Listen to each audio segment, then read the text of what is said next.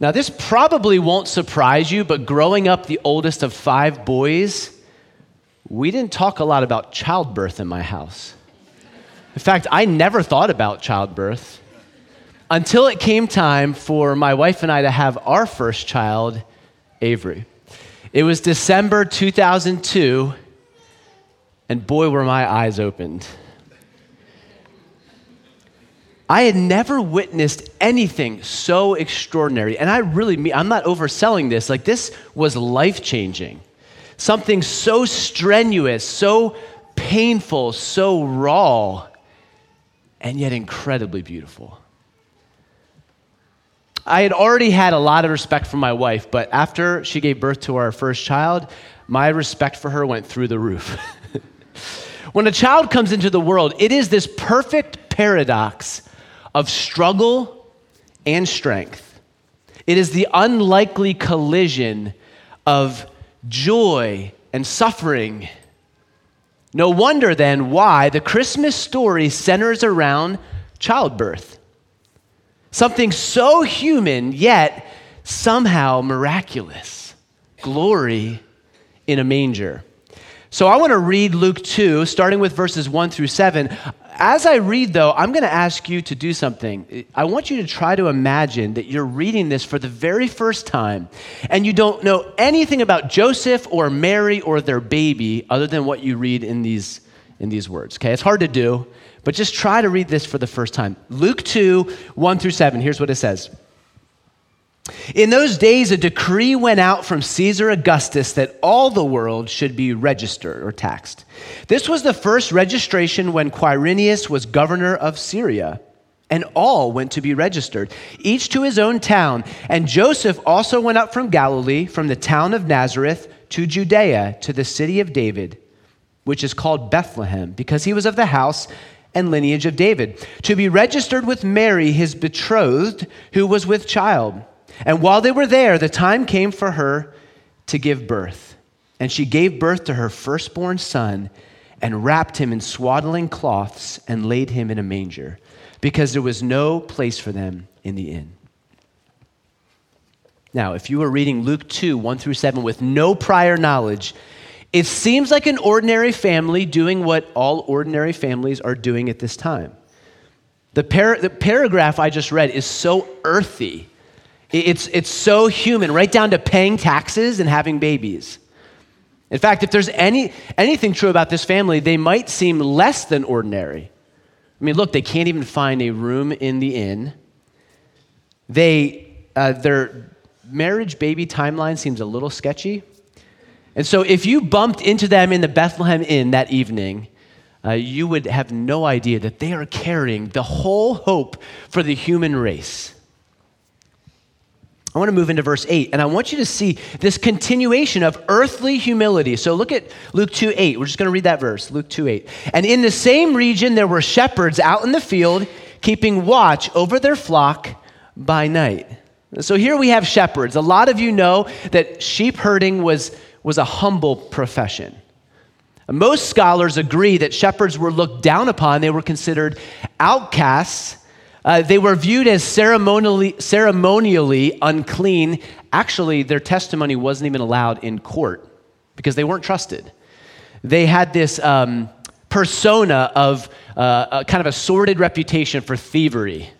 And so people didn't trust shepherds. They're kind of on the outskirts of society. So here we have a group of people on the outskirts of society, on the outskirts of the city as well. And for them, it's just another night shift. It's just another night doing their job. They don't expect what is to come. And so we come to verse 9, and all of a sudden, we move from earthly humility to heavenly glory. So look at Luke 2 and read verse 9 with me. Here's what it says. And an angel of the Lord appeared to them, and the glory of the Lord shone around them, and they were filled with great fear. So now all of a sudden, we've gone from what seems really ordinary, kind of earthly humility, into heavenly glory. We have a messenger from God. It might have been Gabriel. We don't know, but for sure it is this glorious angel. And this angel is radiating light and glory from heaven.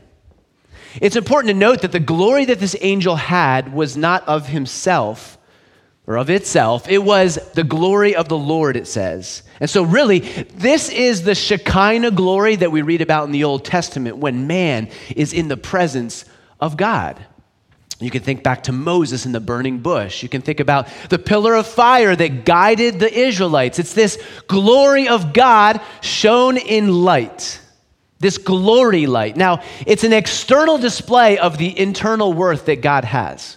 Because you and I can't see God with our eyes, our human eyes. And so God, throughout redemptive history, often revealed himself to us and to our senses, to people, through light. And so remember how Moses just glimpses the backside glory of the Lord and his face shines, right? This is what happens. And it's understandable then that the shepherds are filled with great fear. Put yourself in their place. It's quiet. It's dark. If you've ever worked night shift, like you're trying to keep your eyes open. And all of a sudden, bam, this glory light just fills the sky and it fills their eyes and they're overwhelmed. Verse 9 explodes into an otherwise very mundane scene. So I want to read on. Let's look at verses 10 through 14. Follow along here. Verse 10 says, "And the angel said to them, 'Fear not, for behold, I bring you good news of great joy that will be for all the people. For unto you is born this day in the city of David a Savior, who is Christ the Lord.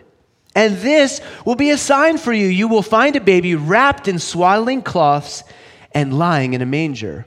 And suddenly there was with the angel a multitude of the heavenly host praising God and saying, 'Glory to God in the highest, and on earth peace among those with whom he is pleased.'" So one angel becomes thousands of angels, filling every nook and cranny of the sky. Can you imagine this worship service? All of these angels filling the sky, light everywhere, and they're shouting. What are they shouting? "Glory to God in the highest." Highest is another word for heaven. Glory to God in the heavens. God is regularly praised in heaven. He's glorified in heaven. This is where the angels have come from, and they speak of what they know. God receives glory in the highest nonstop.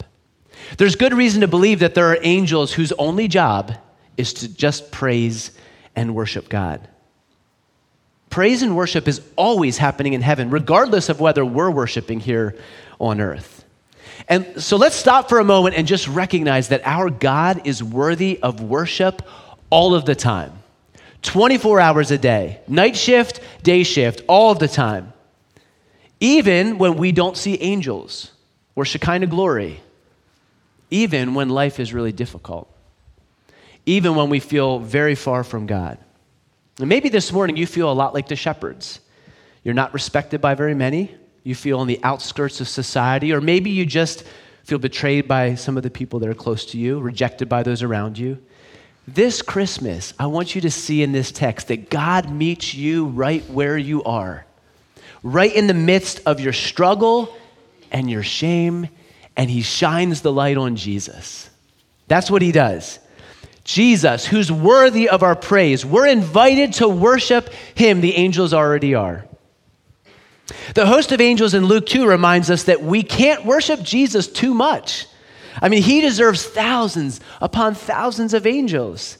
And so it reasons that he deserves our whole life, everything we can give him. He deserves more than half-hearted obedience or worship.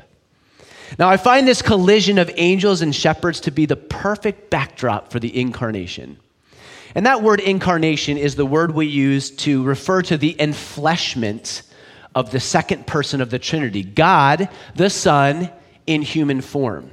Divinity fused with humanity, so that neither one of those are compromised, either his divinity or his humanity. What is the incarnation but heavenly glory colliding with earthly humility? And so God intentionally arranges a setting here on this Christmas day for such a monumental, unique moment in history. At first reading, one might think that the angels got the address wrong. Like, shouldn't they be in Herod's palace, or maybe the governor's mansion of Quirinius. But they didn't get it wrong. The angels have perfect GPS. They show up exactly where God wants them. He wants to reveal his incredible glory to a handful of humble shepherds. This is his plan. And it's fitting because this is what is happening, this miracle of heavenly glory colliding with earthly humility. It's an interesting moment for the Trinity because right now, as we read this text, this moment in history, Jesus, the second person of the Trinity, is not in the highest in heaven being worshiped by the angels. No, he's actually in the lowest. He's a baby born in a manger, a helpless baby lying in a manger.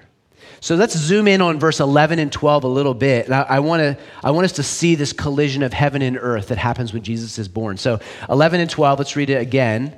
Here's what it says. For unto you is born this day in the city of David a Savior, who is Christ the Lord.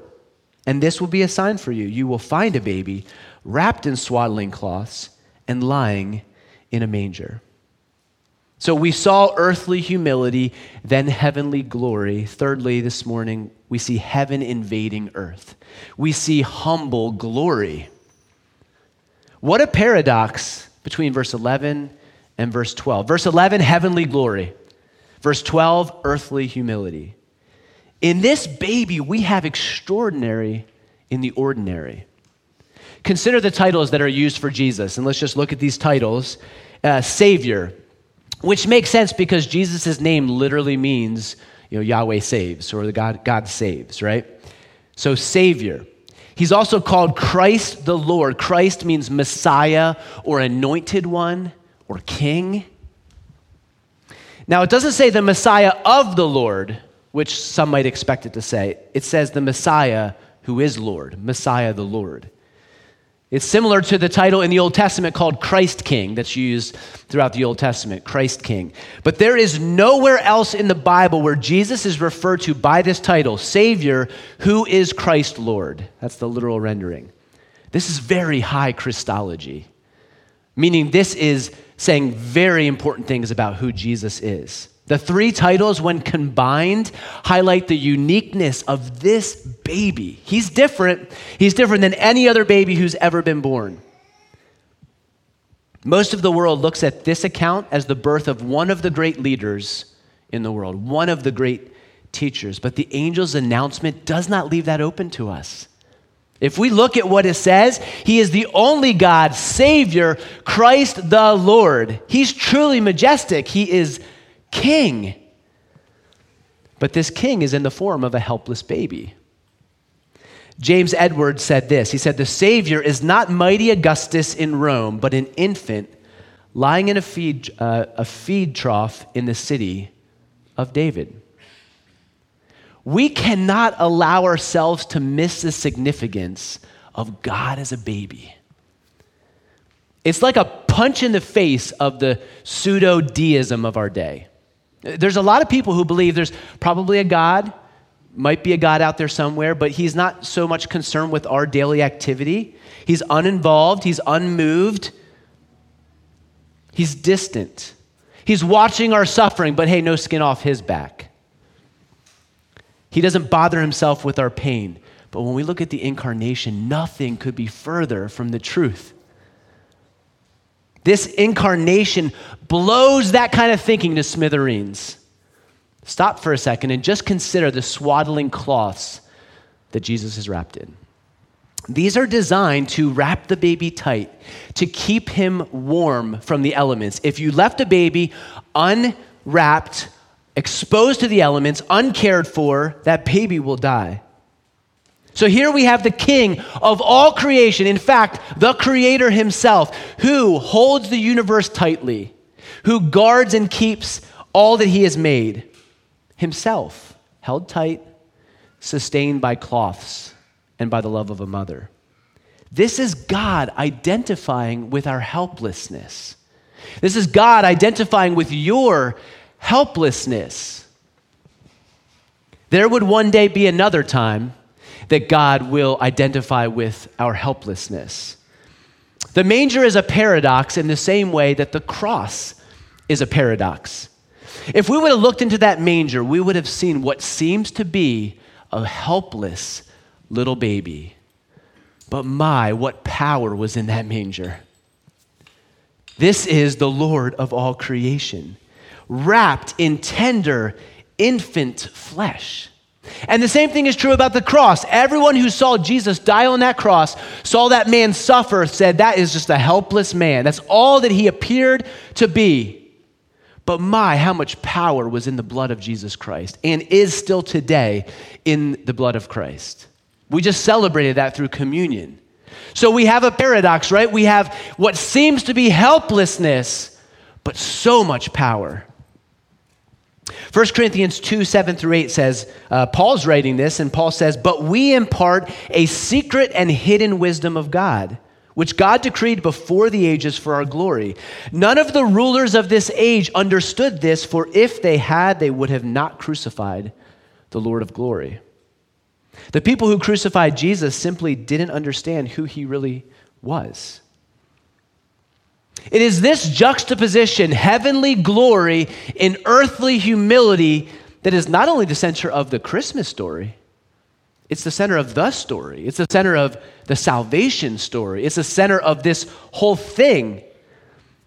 You see, you and I desperately need heaven to invade earth. We so badly long for what the angels promise in Luke 2:14, peace on earth. This world is messed up. It's difficult. And we long for heaven to invade this place that we live in. We love to throw around the term peace on earth during Christmas time. You'll see it all over the place. All over the place. This Christmas, I saw a knitted Christmas sweater that had Jesus and Santa in a Volkswagen bus, and it said peace on earth. It's not exactly what we're talking about here. It's also not exactly the absence of war when we think about peace. It's not political peace. In this day, Caesar promised peace, the Pax Romana. But political peace won't bring the kind of peace that Jesus is talking about, that God is talking about. And I'm thankful for that because we seem to struggle with that, right? So what kind of peace are we talking about? The angels are shouting this message about peace.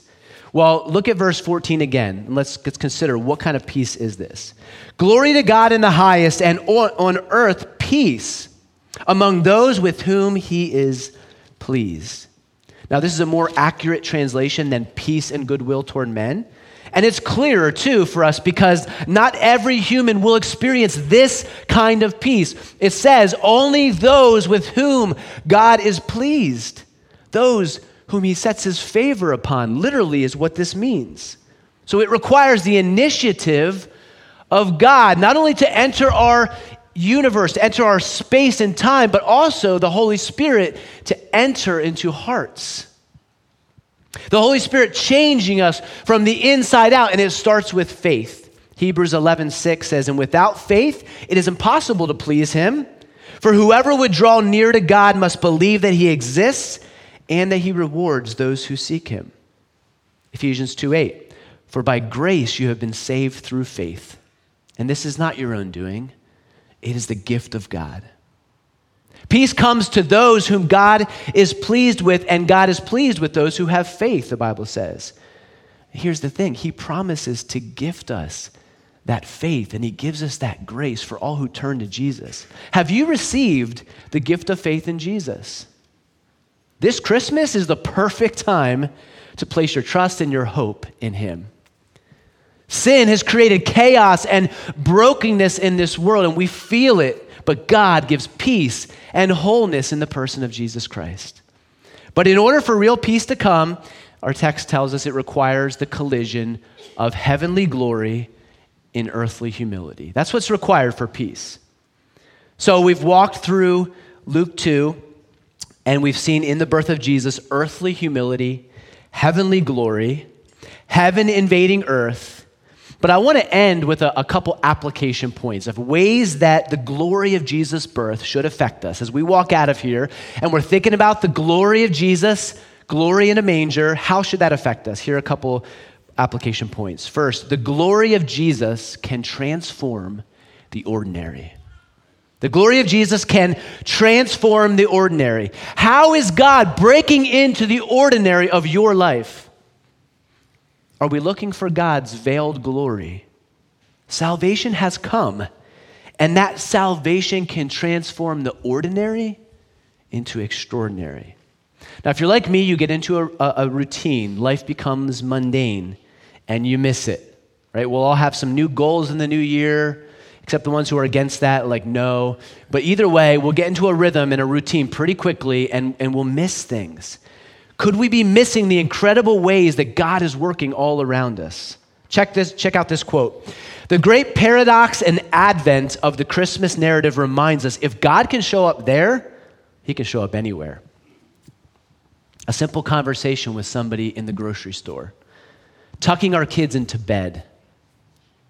Every person has an eternal soul, so what might seem like an ordinary interaction with somebody could actually be extraordinary. It could be miraculous, a moment when glory spills into a heart. The Holy Spirit moves. New life is created in someone.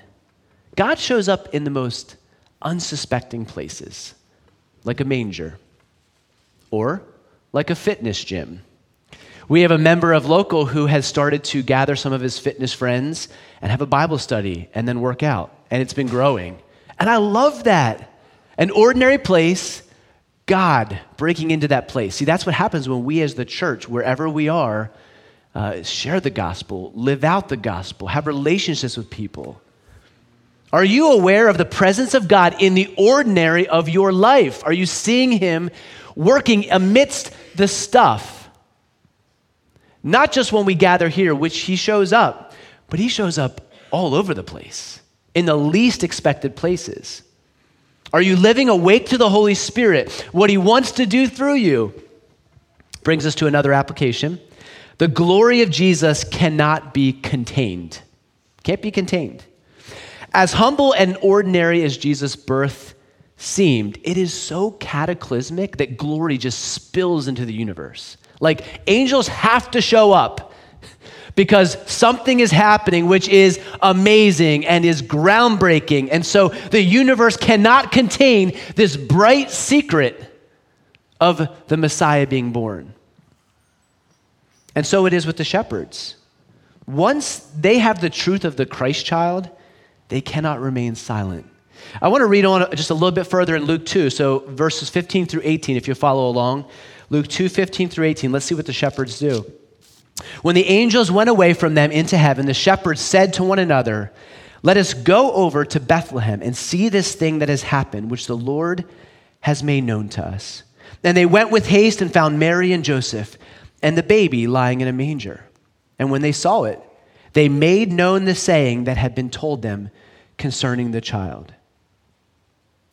And all who heard it wondered at what the shepherds told them. Then look at verse 20 as well. And the shepherds returned, glorifying and praising God for all that they had heard and seen as it had been told them. How would we know the account of the angels appearing to the shepherds unless the shepherds shared it? They're compelled to spill the light of Christ into the dark world around them. And so it is with us. When God breaks into our hearts, when he breaks into our world and he shows us the glory of Jesus, we are compelled to share this miracle. To say, if there's more than meets the eye, there's more than what you see around us. And many in our world right now are looking at the Christmas scene, the manger, and all they can see is humanity. They see the earthly humanity. It's a little weird that a baby's in a feeding trough, and so they see that. Everyone sees that. But many haven't become aware of his glory. Many don't know that this manger scene is not just the birth of a baby, but it is the birth of the Redeemer, the Rescuer, the King. You and I, we have a privilege to share just how special this child is, just how special Jesus is. He's more than just a man. He's more than a great teacher. He is the Son of God. He became human, and this is a miracle that's worth sharing. Who can I share the message with? Who can you share the message with? Who must you share this miracle with? I find it interesting that God's plan is for a group of shepherds to go spread the message. I mean, wouldn't it have been more effective if the angels went on tour and went throughout the world on their angel tour, and everywhere they went, they just talked about, we would look at that and say, that seems really effective, God. Just thousands of angels showing up everywhere, but that's not how he chooses to work. He chooses to work through earthly beings. God chooses to use flawed human beings with their own weaknesses and struggles to share the gospel message. Sometimes my evangelism has seemed so weak. I could point out some of my greatest hits of failed evangelism. I have 3 written down here. I'm just going to pick one of them. I was a high school student. I really wanted to share the gospel with people. I'd been convicted about that. And my church really promoted gospel tract sharing, which is one way that you can share the gospel. And so I had a tract ready, and my friend and I were waiting for our pizza to be delivered. And the pizza delivery guy rang the doorbell. We walked down the stairs, and I opened the door, and I froze. And I didn't know what to say to him because I wanted to share Jesus with this delivery pizza man, and I just froze, and I literally threw the tract at him and said, just take it. I just went like this, just take it. And I walked away, and we closed the door. We went upstairs. We were eating our pizza, and my friend looks at me, Dan, he goes, just take it? That's what you, I'm like, man, I don't know. I just freaked out. I just panicked. I could think about many times in which I felt so weak. Even today, there's many times where I feel weak. But here's the thing. God has chosen us as vessels, like the shepherds, who he can use. Now, he can speak to God can speak to people any way that he wants. He can speak to them in dreams. And if he wants to fill the sky with angels, he can do it. And he will. But we are his ambassadors, 2 Corinthians 5. We are the ones who can let this glory light spill out and share it with other people. We are able to embody the miracle of humanity transformed by divinity in a way that angels can't. The Bible says that angels long to look into. They want to understand the way the gospel changes people and the way that we understand it. So I want to encourage you. God used the shepherds. He can use you. One last point of application. The glory of Jesus keeps our glory in check. Tabidi says this. He says, the incarnation of the Son of God in an animal's feeding trough puts our glory-craving hearts in check. Am I seeking my glory? Glory comes through humility in the gospel story, in the incarnation. God's ways are not our ways. The Jesus of the manger is the Jesus of the cross. So we should not seek our glory. We should seek humility. The passage that we just read starts with glory seeking. The whole reason for a census was because Caesar wants to tally up his subjects and bask in his own glory. What he doesn't realize is his glory seeking is being hijacked by the God of all glory, getting everyone exactly where he wants them, and he's using puny Caesar to do that. So is your definition of success framed more by the world or more by the incarnation? Are we content with ordinary obedience, trusting God to bring about the extraordinary? We're sometimes so consumed with our own advancement, and we're tempted to think that God needs a little help from us. And so we seek to advance ourselves and make sure people notice us. And this isn't the way of Jesus. This isn't the incarnation. We have this extraordinary glory, but we have it in a very humble fashion. Jesus' incarnation and Jesus' life and Jesus' death teaches us that glory comes through humility. So as we approach this new year, let's allow the humility of Jesus to frame all of our goals, all of our plans, all of our aspirations. As we get ready to kick this thing off, let's just remember the incarnation. Let's remember divinity in this humble baby. Jesus is the only one worthy of glory. It's he that we worship this Christmas day. I'm going to pray. I'll ask you to join me. Let's pray. Father, we are so thankful for this story from Luke 2. How beautiful. This collision of divinity and humanity, of glory and humility, of humanness. God, we can't even wrap our brains around it, but we're trying to. Lord, we want to understand what this means for us. And what this means for us is that you show up in most unexpected places. You want to invade our life, invade our hearts with your glory. You want to change us. And you want us to walk in the ways of Jesus, humble. Father, I thank you so much that your plan was for God to become man, for you to be with us, Emmanuel. God, you are not a distant God. You are not an uncaring God. You are not somebody who doesn't care about our plight, who doesn't really notice much what's going on. God, you are intimately involved. You are a God who is near. Right now, this morning, you are near to us. The word is here and you are near, and I pray that you'd speak to each of us, God. For those of us who trust in Jesus already, I pray that this would be a refreshment, that we would remember the beauty of Jesus.